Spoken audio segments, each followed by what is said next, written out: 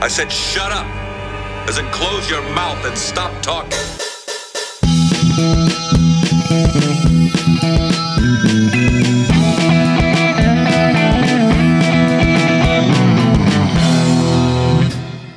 Greetings, Earthlings, and welcome back to another episode of Cult of Personality, the good one. Today we're going to be talking about Solaris. This is the final episode for Sci-Fi Month. I thought, I said last episode that we were going to be talking about the Obi-Wan Kenobi show. Sorry. Did that come out? No, 2 days. In 2 days it'll come out. Oh. So next episode... So now I gotta watch all of that.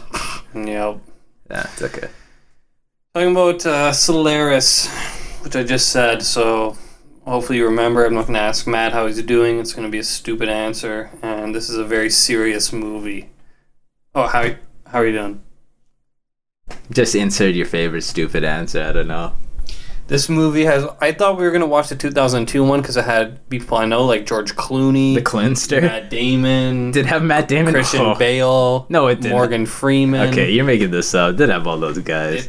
Big names. I think it might even have had Liam Neeson. Stars. This movie is directed by Andrei Tarkovsky. The screenplay was by Friedrich Gorenstein and Andrei Tarkovsky again. It's based on Solaris by Stanislaw Lem. It's produced by Vyacheslav Tarasov.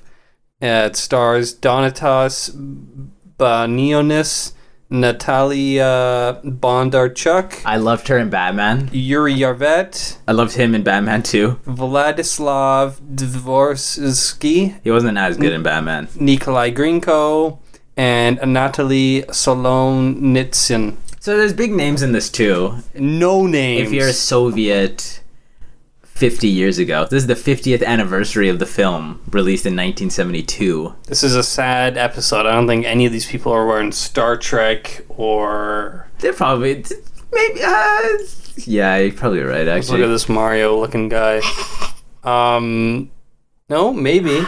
The filmography is not formatted. That's a bad sign. You know, when they don't have the format table and it's just a list. Yeah, you know. Yeah, you know what I'm talking about. Here's a plot of this movie. Give us a quick rundown of the film. I'll give you a quick rundown. This guy, Chris Kelvin, he's your everyman. He's a bit of a doomer at the beginning of the movie. He stands in the rain.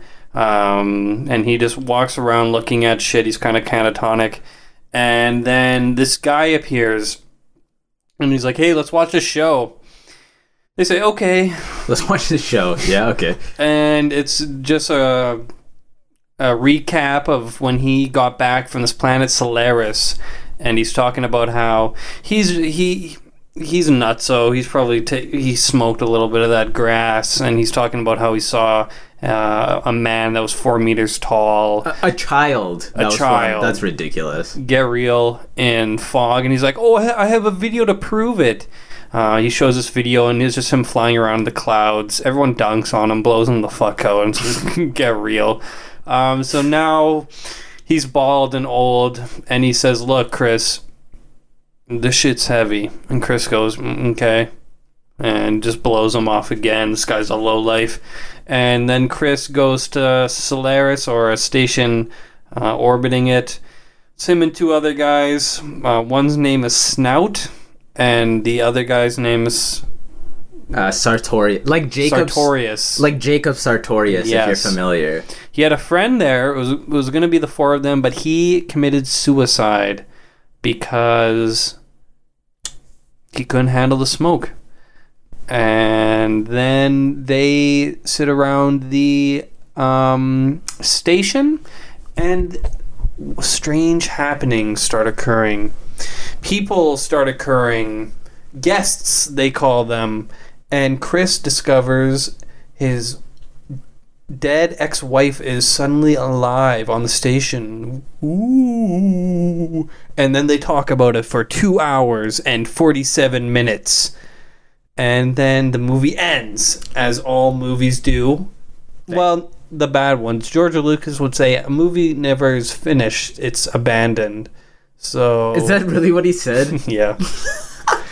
Thankfully, Hugh Janus didn't abandon this project, and they brought it back to life for this Criterion cut, which was immaculate. Criterion hits it out of the park once again. Thank you very much. Matthew, what did you think about this movie?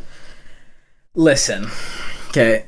Listen. I'm going to suss the vibe here, as the kids say. Mm-hmm. And I'm going to be honest with you guys. Okay. I admired this film more than I liked it. Okay. Now here's the deal, okay? It's a science fiction. It's a Soviet science fiction art film. So naturally, What? Continue. so naturally, your expectations are through the roof. Yeah. Soviet science fiction art. Yeah. Film has all the aspects you like. Going into this, I thought it was going to be like 2001, but for Russians. Mm-hmm. And that this was their entry in the cinematic space race. Mm-hmm. Because Kubrick did such a bang-up job. But the movie is a lot more personal than you would expect. And it's a little bit more introspective in a different way than 2001 is. Okay? There's a part in the movie where a guy says, don't make a scientific expedition into a common love story. That was almost meta, wasn't it, Lucas? Yeah. That was a little meta moment from Mr. whatever his name is. Snout. From Mr. Snout. It was either Snout. You know what's my favorite part about the movie is the three male characters are indistinguishable from one another. You're just saying that because they're Russians and that's racist. Name one trait that differentiates them. Chris loves his wife, even if she's not real. Facts. And Snout, he kind of just has like whatever, you know. He's chilling. Yeah. And then Sartorius, he's kind of a dick. That was my thing. I love that, but Chris is a dick too, and so is Snout. But Chris was only a dick because things were happening that weren't supposed to happen. Because they send him up, and they're like, the hallucinations are happening to the crew. Mm-hmm. Figure out what's going on. We gotta find out stuff about Solaris. They don't really explain why. It's important. There's like this ocean on Solaris that they overlook. And there's a lot of the film is interspersed with these shots of the swirling ocean. They're nice shots, you know. It's cool. It's cool imagery. And it's causing strange things to happen. Okay, let's get right into the spoilers. What happens is that hallucinations become real on the ship. What happens is that, for example, so Chris goes there to investigate the crew or to psychologically evaluate them, but it doesn't happen because he did. And they even comment on that. They're like, "You're supposed to come here to do a job, and you've just been sitting around and banging your ex-wife. Like, what are you doing here?" And then his wife, who had died 10 years earlier, his flesh and blood and appears on the ship. He sends her away in a rocket, but then she just appears again. And they find out that somehow the ocean will, using neutrinos, human beings or memories or people in your memories will be constructed and replicated. Yes. So then you get that nice element of Hari, who's his wife, coming to terms with that, thinking, oh my god, why, some existentialist stuff. And then the movie does a lot of rumination on various things, you know, on philosophy. Look, here's the thing. Okay, the movie's well made. Okay, the acting, fine. Okay, come on. Acting's fine, you know. Dude. It's the acting in this movie. I don't know. Okay, fine. It's a mopey. You're done.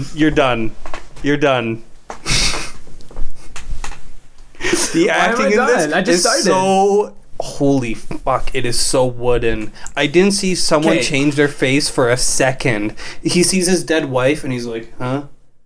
Oh, hi. You're not real." It's so unbelievably dry. This movie is like, this is what people think how should I phrase this? People who dislike 2001, this is how they see that movie.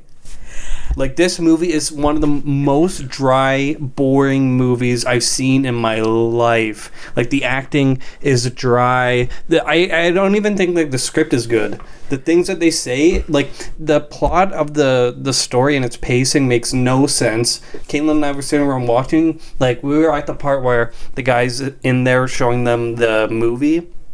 Or the recording of, like, this deposition. She was like, what is the plot? And I was like, I think it's gonna explain what's going on soon. And then we get 7 minutes of this guy driving, and I'm like, okay. That was an art house cinema moment. Okay, those are the last moments on Earth. Okay, and then we see him blasting off, and I'm like, huh?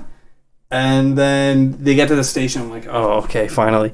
But then once Hari appears, and the movie just goes downhill. It just is repeating and repeating and repeating for 2.5 hours. So I'm thinking, like, please, something happen. I think that this movie, and I've only said this a couple of times, I think this is a cult movie just because, and I know, like, I've criticized other people for saying this, like, it's a bit pretentious. This isn't like a plot head movie. This is like a theme head movie. Like, people who really love themes in movies, like, really are going to eat this up because they're talking about, like, the meaning of life, conscientiousness, what is real, that sort of thing. And then, like, the movie will have, like, a bust of Plato's head in the background, and that's supposed to be deep. The movie is just, it's nothing. It's so dry. It's so slow, and we like slow movies, or yes. I do at least. Yeah. Like, we just watched Twin Peaks: The Return, and there's a shot in this movie, or in a part of the 18-hour-long movie, whatever you want to say, where there is Mr. C and a woodsman, and they're walking through a corridor. Do you remember that? Who's Mr. C? Evil Coop. Oh, yeah. And when I was watching that, what they do is they then have that playing over top of, like, the woods, and you hear, like, the trees creaking. Do you remember that? Yeah. And I was like, that's a really good way to pad out this otherwise boring scene of someone just walking through a corridor. Yeah. And it sets a tone. What this movie would do is just show that person walking through the corridor to no music. And then people are just supposed to be like, oh, that's so... You're just supposed to, like, think about the themes and how deep it all is.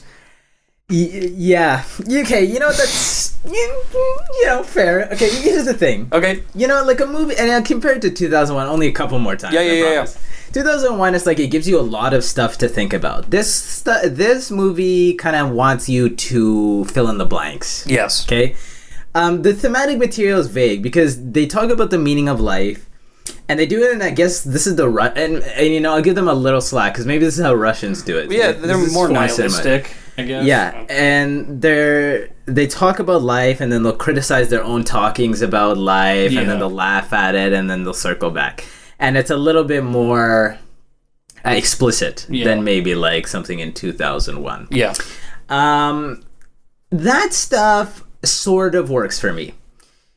The stuff that works for me, there's, like, a couple of themes that resonate with me. One thing I like is that, for example, they're investigating Solaris. Mm-hmm. And they say it's really important to understand it, but they don't really understand why. They never explain why. They're just like, solaristics are important. Yeah. And they don't even... I guess it's in our solar system. They don't really say it's whatever. They're on the edge of, like, the solar system or something, they say. But they say it's not for... They make some, like, allusion to us for repopulating the planet or something. Yeah, they don't give a year. It looks like it's the year 1972, but then he just goes to space. Yeah. You know what? In terms of, like, like, effects and stuff, it's pretty slim because there's, like, 2 sets. Yes. Of, like, his country home. Then he's in space for, like, a minute. Yes. And you get a 2001 shot of Dave before he goes Dicko mode into the shadow realm. And then there's the space station. So it's like it's a space film. The theme that resonated with me was like, then they say that later on, Keep on. later on they say man is only concerned with questions of existentialism and meaning stuff if they're unhappy. So then you kind of had that grand theme of man is looking outward because inward there's something to be resolved, and that kind of plays out in the movie because there's like this obvious. I guess there's like the obvious theme of psychological baggage that you have. You know, this guy literally has his dead ex-wife following him around in the station. He can't leave her alone, or else she starts acting crazy because of her neutrinos. So there's some stuff there, but I would agree that a lot of the film it was disappointing in that in its lack of directness.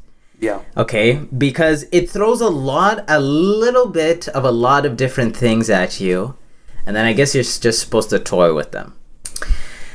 The film, I think, is technically sound. Okay, it looks good. There's some good shots. The standout shots are really when he doesn't film people. Yes.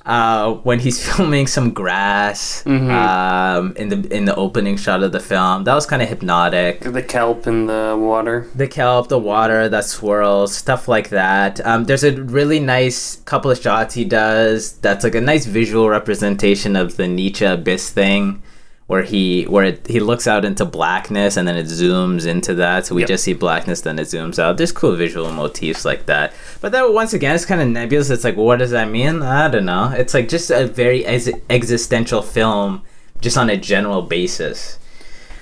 Yeah, I mean, there is parts of it that I do like that. There's like little sparks throughout the movie, and comparing it to 2001, I mean, what's nice about 2001, even though it is like long and it is philosophical, is there's grandiose things that happen in between that, and in this it's just people talking for 2.5 hours. Like, there's one action piece. Not that every movie needs action, but then make it shorter.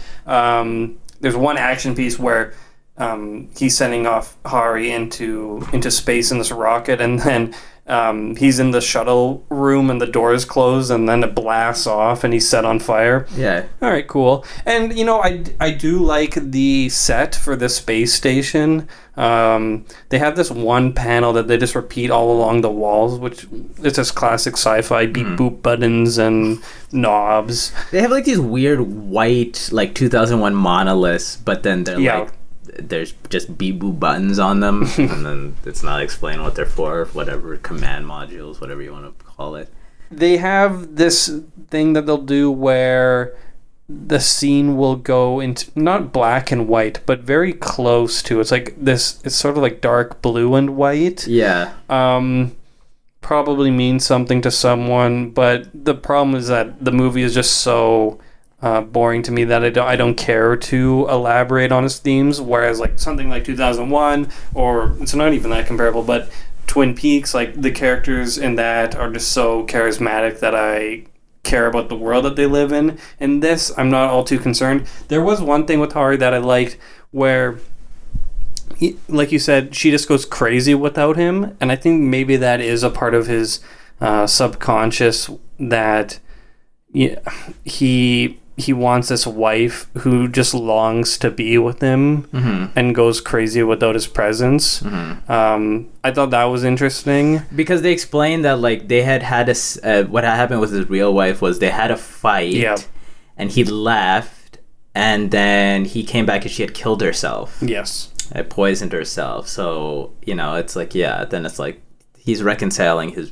his broken relationship that ended terribly with this like codependence or whatever with his wife. Yeah. And if they were doing something like that, like what was that Star Trek episode called?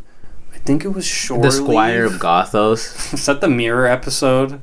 No, that's the one with the Napoleon guy, and then you find out that he's just like and he just has god powers. Yeah, isn't his powers in a generator behind a mirror? yes. And then and the big twist is that he's just like a little kid. Yeah. A god alien, and they're like, Oh, you guy. The actor for that is I think it's Koloth from The Trouble with Tribbles. Anyways, They reuse actors? yeah.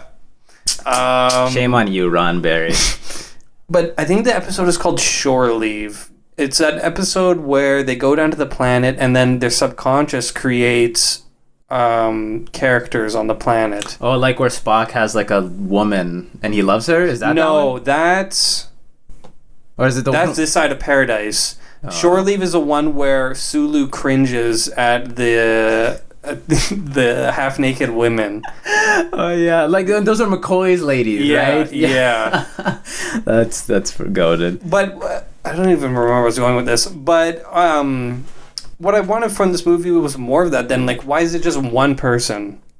Why isn't, like, he's like, oh, I could use a hamburger. Then there's a hamburger, and then it could play into people succumbing to their desires.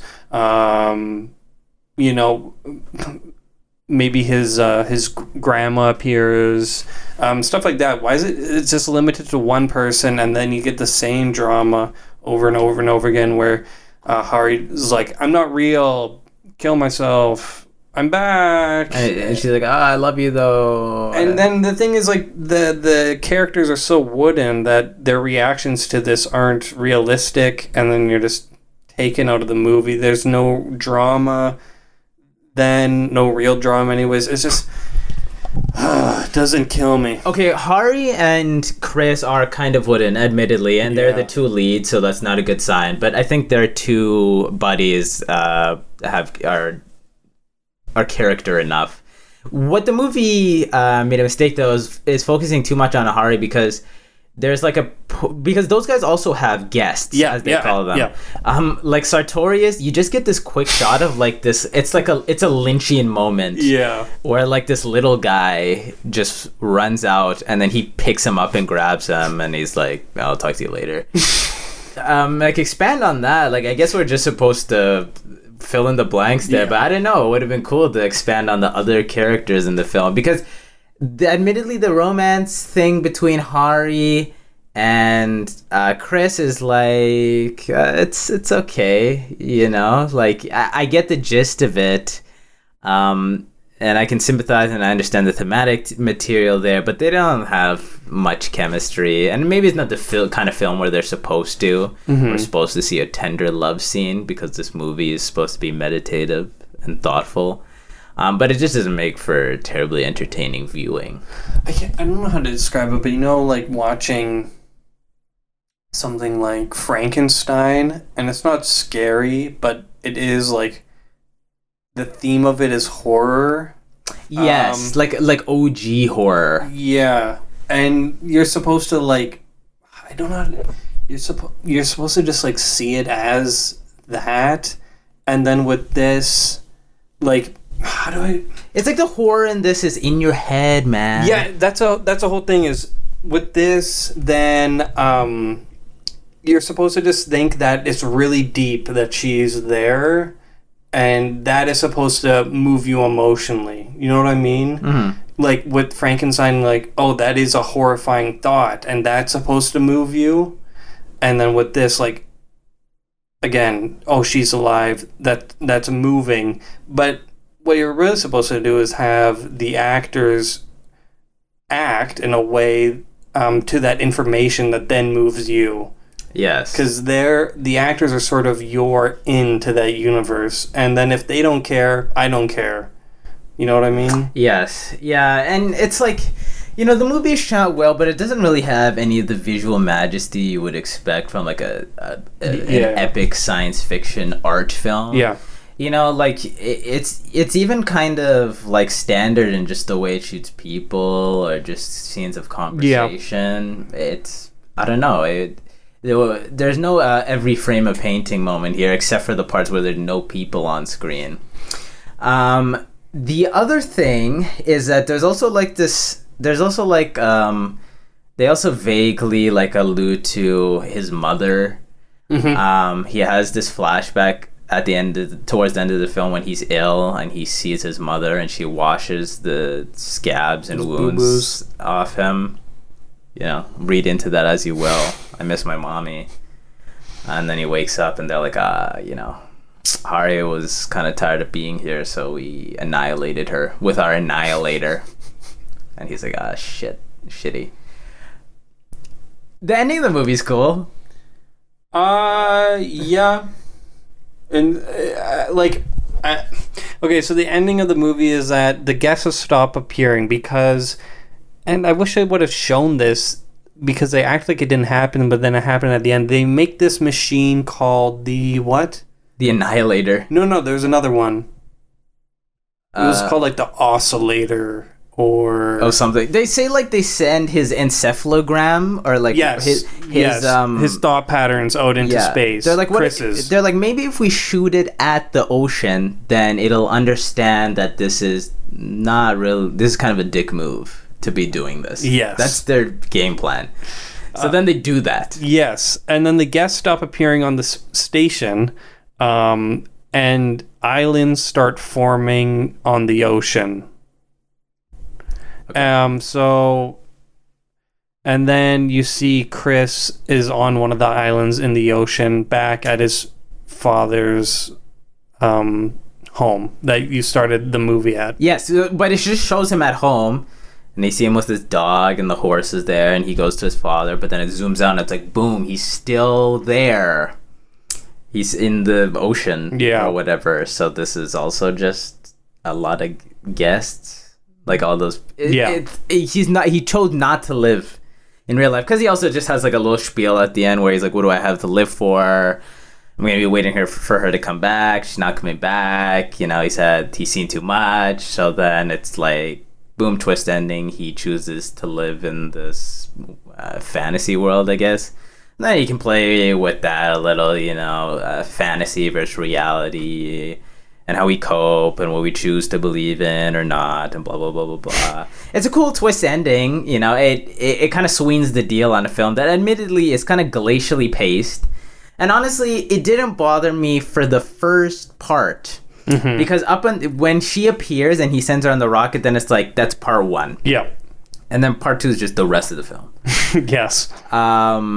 Which is kind of weird. I was waiting for the part three. I don't think there was part three. There was just part one, which is like 40 minutes, and then part two, which is an hour. Or 2 hours. 2 hours.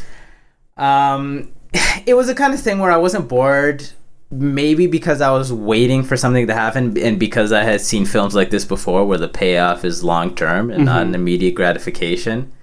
So the ending was a nice sweetening of the deal when you feel like you just get that moment of, like, boom. Mm-hmm. It's not just something for you to think about. You get that kind of narrative twist. So I like the ending. Okay, it was cool. It really makes you think. Really gets the noggin jogging. And yeah. It reminded me of another Star Trek episode, and I would honestly recommend watching this episode instead of watching this movie. It's The Cage. And I think it does it way better than this movie. I'll say that I like The Cage better than this movie. Yeah, I'll agree. The Cage, as well as what is pretty much based off of Forbidden Planet. If you haven't seen that movie, check that out. We didn't review that, did we? No. We just watched it. Yeah. But those are both two movies that toy with the same idea, basically. Yeah, with a little bit more sci-fi flair. Yes. And without the weird self-critical contemplation of this film. Mm-hmm. It's a little bit more earnest in that regard. Yeah. I don't know. Like, this movie, it's like I would watch this again because this might be the type of film that lends itself well to a rewatch when you can kind of think things over and you have the general gist of it and you can focus on certain aspects. But on first watch, it was a little bit lackluster if solidly produced. That's my general impression of the film. I just wanted... it's not even that I was a victim of my expectations because I was expecting something, but I knew it wasn't going to be 2001 too. Yes. That was 2010. That was 2010, the year we made contact. Mm-hmm. Maybe this isn't even 2010. I haven't seen 2010. But It's the kind of movie that is food for thought, but it needs a little bit of spice. Let's say that. There's the food analogy of the day. Yeah, I would agree. Shorten the length of the movie. Yeah, the movie didn't need to be that long, even though the length didn't bother me. Like, there are, like, a lot of long shots where it'll just hold on him sleeping and you see his nostrils. Or whatever, and yeah, it's supposed to lend itself to the atmosphere of the film. And we didn't talk about the sound, Which is non-existent. except when it is, and it's used good. Yeah. Because, for example, like whenever weird like guests appear, there's like this weird. There's this bing, ding, ding, ding, Yeah. that happens. That's cool. Sometimes when it shows the ocean, there's the swelling score. There's a particular instance that eludes me right now towards the end of the film where it uses like a more traditional dun dun dun kind of score. Yeah, he's using classical music when it was showing this famous painting. Yes, that painting scene. There's a scene where Hari's just smoking and looking at this painting. And it's just a winter village scene. That one was kind of cool, juxtaposed with the music, because the people on there were like totally black, so it was like a little off, you know, the way she's observing it. You get the sense that she's trying to relate to this general idea of humanity, but she's struggling, because then after that is when she kills herself. Yeah. So yeah, there are a couple inspired moments with the sound design and the score, even though it is minimal. That score that they play for the shots of the ocean, it was very, very similar to the score that they play when Dave is going through the warp. Yes, yeah. Like when it's going, Yeah. 4 bags out of 10. Out of 10, I'll give it a little bit more better. I'm gonna give it 3 out of 5 bags of popcorn. Okay, it'll really make you think, and even though it's not fun for the whole family, sometimes you have to ask, guys. Let's get real. Sometimes we have to ask more of our cinema than that. Okay, and this movie tried, and that's all that matters. Okay, next week. Next week is not sci-fi week. Yeah, no more. So if you don't like sci-fi movies, then you can tune back in. Yeah, please. So we're just gonna. What are you doing? Where's your list? All right, you know what? Roll it. I'm gonna veto it. I'm not rolling. I'm just gonna pick a movie. We are doing blah, blah, blah, blah, blah. Well, we already did that. The Kentucky Fried Movie. We are gonna be doing. Here we go. Hey yo, let's go pick a movie. Yeah. We are doing Chud. No, I don't want to do Chud. Try again. Okay, we're gonna do Chopping Mall. Like, do better. Okay? Cheerleader Camp. No. Cherry 2000. No. Caligula. Is that a cult movie? That's just like a historical film. Oh, then no thanks. Legend. No. Actually... it's got Tom Cruise in it. It's gotta be good. 30 Metascore. No. Move on. Do a different page. I don't like this page. Okay. This is the last page. Yeah, so pick one of the previous 3. Okay. Dead air. You love to see it. Okay, we are going to be doing... Yeah, fill the dead air with this. UHF. No. Try again. Okay, this is the last one. No, I get 2 more because you're picking shitty movies. Swamp Thing. That's a comic, I think. Yeah, you know what? I'll think about that. Pick another. And we'll All right, well, this is the last one. And we'll weigh the options. Do a different page. Okay. Yeah. Different page. We are going to be doing... We could do Cry Baby. It's topical. You know, Johnny Depp's in the news. Blue Velvet, we could do that. We already... Monster Squad. Let's do Monster Squad. No. I actually been wanting to watch this, so I'd rather do Swamp Thing. Swamp Thing. I don't care. I want to do Swamp Thing. It's over. We're gonna be doing the Monster Squad because I've been meaning to watch this. It's a teen, like it's all the classic Universal monsters, but they're teenagers. I'm not gonna be sober when we watch this. I'll tell you that. You will be. No, I won't. And I won't be sober when we review it too. This is fucked up. It's not. Look, come on. Like, just look at the 2 movies it's bordering. Like, we already did this. Come on, this would be cool. That's not a cult movie. It's not a cult movie. An American Werewolf in London was huge.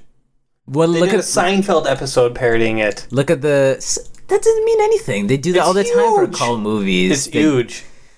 Look at the Metascore. It's not that good. Yeah, Could have done 55, Invasion poop of the movie. Saucer Men. Yeah, that would have been like Mars Attacks. Yeah, but like more better. Could have done Eyes Wide Shut. That would have been hot. Yeah, like at least you can get off to that. We're gonna watch Okay. Monster Squad. Yeah, Come yeah. on. Okay, you're done. We're watching Monster Squad. Okay. Okay, fine. Monster See any Squad. good movies lately? I You want don't to talk about men want to no. and not like I didn't see girl any. talk. I didn't see any good movies. I saw Man. It wasn't that good. They've reduced. This is what I'll say. Okay, it's Bone Yeah. Chilling, A24, whatever. They've reduced it to a formula. It's weird. I guess they're making money off this. It's niche. I don't know. It was cool one time, and then like kind of cool the second time. Like and, Hereditary, Midsommar, you're talking about? yeah, and then after that, like who cares? Especially because this film just isn't up to that standard of quality in acting, or production, or script, or anything. It's a weird, small, quaint little picture that I don't know who it's supposed to appeal for. It's like this is like the kind of movie that you pretend to like to virtue signal to the kind of hipstery girl that you're going on a date with. Like Solaris. Yeah. That's the one that no, Solaris is the one you virtue signal you like for your mail order Russian bride. Okay, that's different. Okay. But Men is like, yeah, I get it, man. It's like men are like so toxic, man, and it's like suffocating to be a woman, man. I got get that it. from the trailer. Yeah. Yeah, we said, like I said that to you when we watched the trailer for the first time. Yeah, I saw that too, but I was like, I'll give this a chance because the Yeah. trailer was minimal, and I thought they were doing that for a reason. No, it's just a minimal trailer because those are also trendy. You're not getting that much more in the film.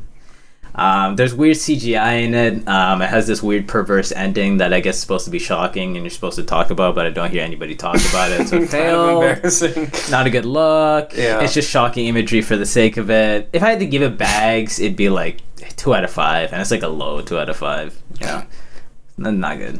Not good. 2 out of 5. Yeah, maybe that was my block. That was like my wide release movie of the month to watch.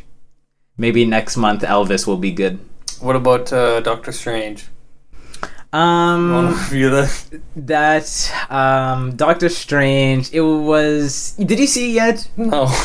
I'll wait till you watch it. Then we can talk about the Sam Raimi stuff in it Okay. and ignore the other stuff. So I didn't see any good movies. Sorry. I'll watch. And to make up for this, I will watch 2 good movies and include them in discussion for next week. You better. Yes. When we talk about Monster Squad. Yes. Certified Kino. We'll have to make up for Monster Squad naturally. Nope. Yeah. Big bags. Did you see any good movies lately? Mm-hmm. Okay, let's hear it. I saw Blade Runner 2049, which was awesome. I like it more than the original, I'd say. Blasphemous. Nope. Can't say that. Just said it. Is it because Harrison Ford's not the main guy in it? And That helps. That Harrison Ford is not the main guy. I mean, the movie just looks amazing. The soundtrack is killer. It's a slow movie, but it really brings you into the world of Blade Runner, which the first movie did well. But honestly, like, I saw 2049 first in theaters, and then I saw the original Blade Runner, and maybe I didn't like it as much because I thought it was going to be more like that. But the first Blade Runner, I think I'm supposed to feel something by its ending, but it was just sort of... Tears and Rain, man. Yeah. Tears and Rain. I think someone is maybe having an asthma attack. God damn. I'm scared. That was Lynchian. That was okay. That was scary. But the ending didn't hit me as deep as 2049's did. You know what? Like Blade Runner, honestly, it's a good movie. Mm-hmm. Half of the appeal is the vibe.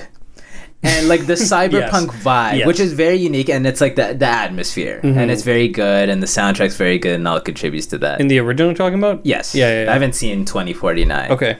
So I can understand why it doesn't resonate as much now, or if 2049 eclipses it. No, I like No, the original. No, I know, but it's like there's like a novelty to it. Yeah. So there's more to be done in that kind of sphere, and in the cyberpunk genre, and even in just the Blade Runner world. So I'll get around to 2049 when it comes back to Netflix. Yes. And in the first movie, we follow Deckard, who's a detective, but there isn't that much detective work done in it. Well, that's because they had to get rid of the voiceover, which is there's your detective stuff right there when he goes, the city's The dark. snakes. Why did it have what do they call it? The replicants. Why did it have to be replicants? But in this one, there's actual detective work that's done, and there's a mystery that you follow along, and there's red herrings, and you think he's the one, and yada yada yada, and it ends on a very impactful note. It has the same sort of ending as Whiplash, where you get it and it's done. You know what I mean? Yes. It has its same ending where it said all that it has to say. We're done. Like, I haven't seen The Sopranos, but I know that that's also what people say the ending is like. Mm-hmm. There isn't like a huge shootout or a 20-minute long lightsaber battle. It's done. I like that. I watched Ocean's 11. George Clooney and Brad Pitt are fighting the whole movie to see who can be the most suave, cool guy in it. You know what? George Clooney is he's like old school suave, and that's why I kind of like him. He's like, it's like back when Frank Sinatra used to do movies, and all he's doing is just like looking handsome and talking in a suave voice and playing it cool. Like, he's never in a compromising situation that's unflattering. Yeah, it's like, oh my, and it's like, yeah, he gets his ex-wife back easy. You saw the movie? I saw that not a long time ago, maybe a couple of years ago. I enjoyed it. I was like, this is a fun heist film. Yeah. Got cool. It's just like a standard heist film, but it's fun. I like movies that will tell a story that you've seen before, but show it in a unique way. Like, this movie is 10% just getting the team together, and then 90% of the movie is just the heist. That's the whole thing. Yeah. I like that. I like in Reservoir Dogs, where it's a heist movie, but then you never see the heist. Yes. And then it's just like they just talk about it. So that was neat, seeing just the whole thing play out. What was kind of funny to me is that the justification for robbing this guy is that he's kind of a dick. Yes. That's see, the thing is, they're rapscallions, but they're just so darn look at that Clooney smile. It's just what a guy. And also, he's sleeping with his ex-girlfriend. You can't do that. That's a no-go. No. So then you cheer for him again, and then he also gets her back, so which was so, you can't stomp the Cloonster, okay? It was like Wild at Heart. It's so unbelievable. She's like, all right, I love you. The end. And yeah. That's it. And I finished Seinfeld. Now, all there is to really talk about Seinfeld is the ending, because every other episode is pretty similar. Yeah. So the ending, spoilers to the sign heads out there, but well, the sign heads have already seen it. Budding sign heads. The budding sign heads, yes. Do you want to hear? Yeah, just tell me the ending. I don't think it's going to affect my enjoyment of the series. Okay, the last two episodes are as follows. The first one is a Clips episode, which is kind of a snooze fest. Is it like from all seasons? Yes. So that's kind of nice. Is it a good best of? Yeah, and they like structure it so it'll be like weird situations they found themselves in. Remember that time George went to play baseball? Awesome. And then the best part is that they end it with, it's some Green Day song. Hope You Had the Time of Your Lives. Really? Yes. A Green Day song? I think that's by Green Day. Over like stills of behind the scenes footage. It was so 90s. It was so corny. I love that. And then actually what it ended with was bloopers. You gotta love bloopers. You gotta have them. And then the next episode is the grand finale. It was like 55 minutes long, okay. I think. So what happens is that in my favorite season of Seinfeld, or like the most memorable one at least, is that they're making a show in the show called Jerry. Yeah. So in the last episode, they get a call, or Jerry gets a call from NBC, and they get a new CEO or whatever, and he's like, I want to make Jerry again. And he's like, oh, okay. And then it goes down to the office with George, and he's like, yeah, I saw the pilot, I loved it, let's make it happen. He's like, all right. They're like, okay, we're gonna give you our private jet, and you just go anywhere you want on us. You just tell us where you want to go. So they're like, all right, let's go to Paris. After they have some banter and arguments on where to go, Elaine says, let's go to, where does she say? Holland or somewhere. Oh, yeah. Elaine, you want to go? And it's for the mountains, right, Elaine? Yeah. That's why you want to go to Amsterdam? Yeah. And George is like, it's kind of hilly there. And then she makes some fat joke about how he's fat. Quite insensitive. Okay. Yeah. And how he's Billy James Corden, and he says, well, blah, blah, blah. And then they decide to go to Paris, so they go, and then Kramer gets some water in his ear. He's jumping around trying to get it out, and then he knocks one of the captains, and then they start to nosedive. And then they say all the things that they wish that they had said, like George says that he cheated for this competition they had, which was a throwback reference to this episode where they had a competition on who could hold out the longest from masturbating. And he said that he cheated. And then Elaine starts to say, Jerry, I've always...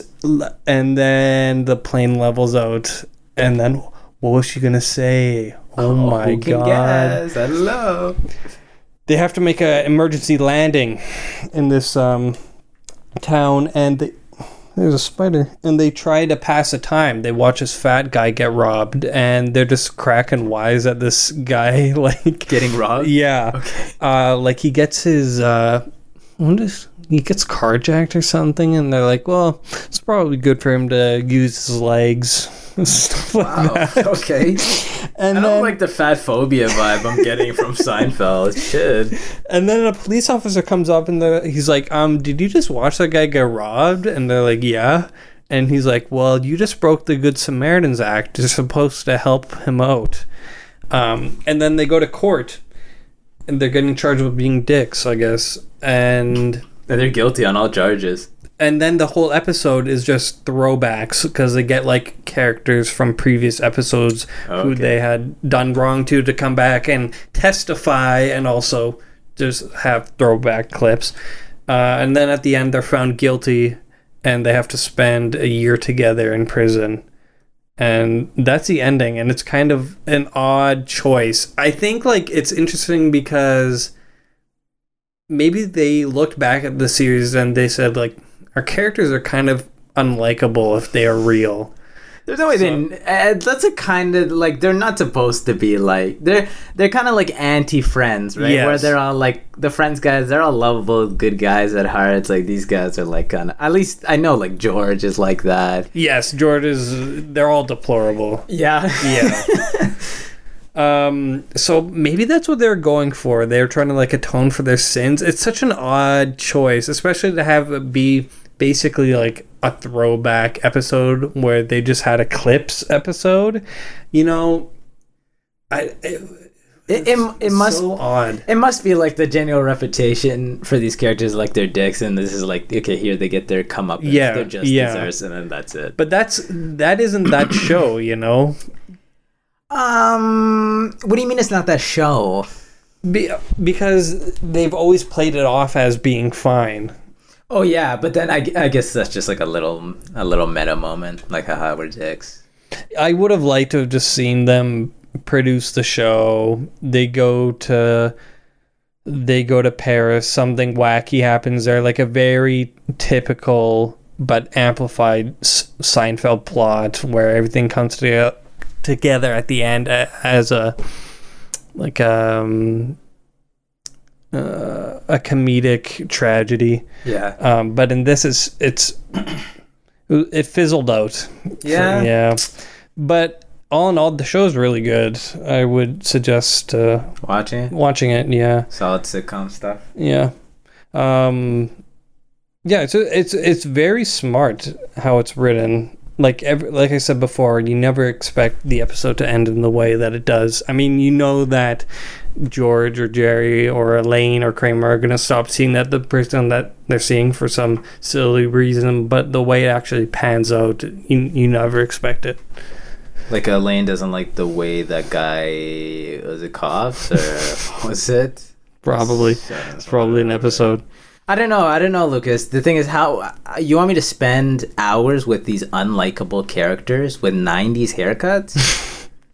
That's a tall order, man. We'll see. Yeah.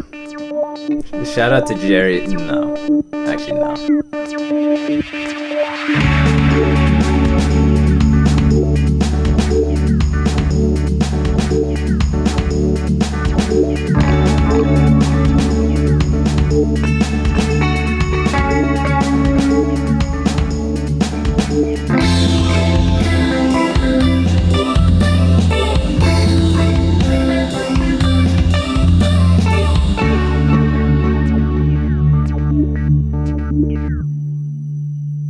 If you enjoyed listening to this episode, be it the pre, post, or just plain old-fashioned rags, send us a movie recommendation on our Instagram at COT Podcast, and we'll review it on the show.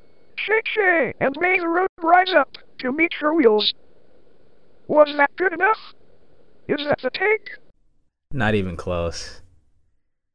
Take 174, rolling 3, 2, 1.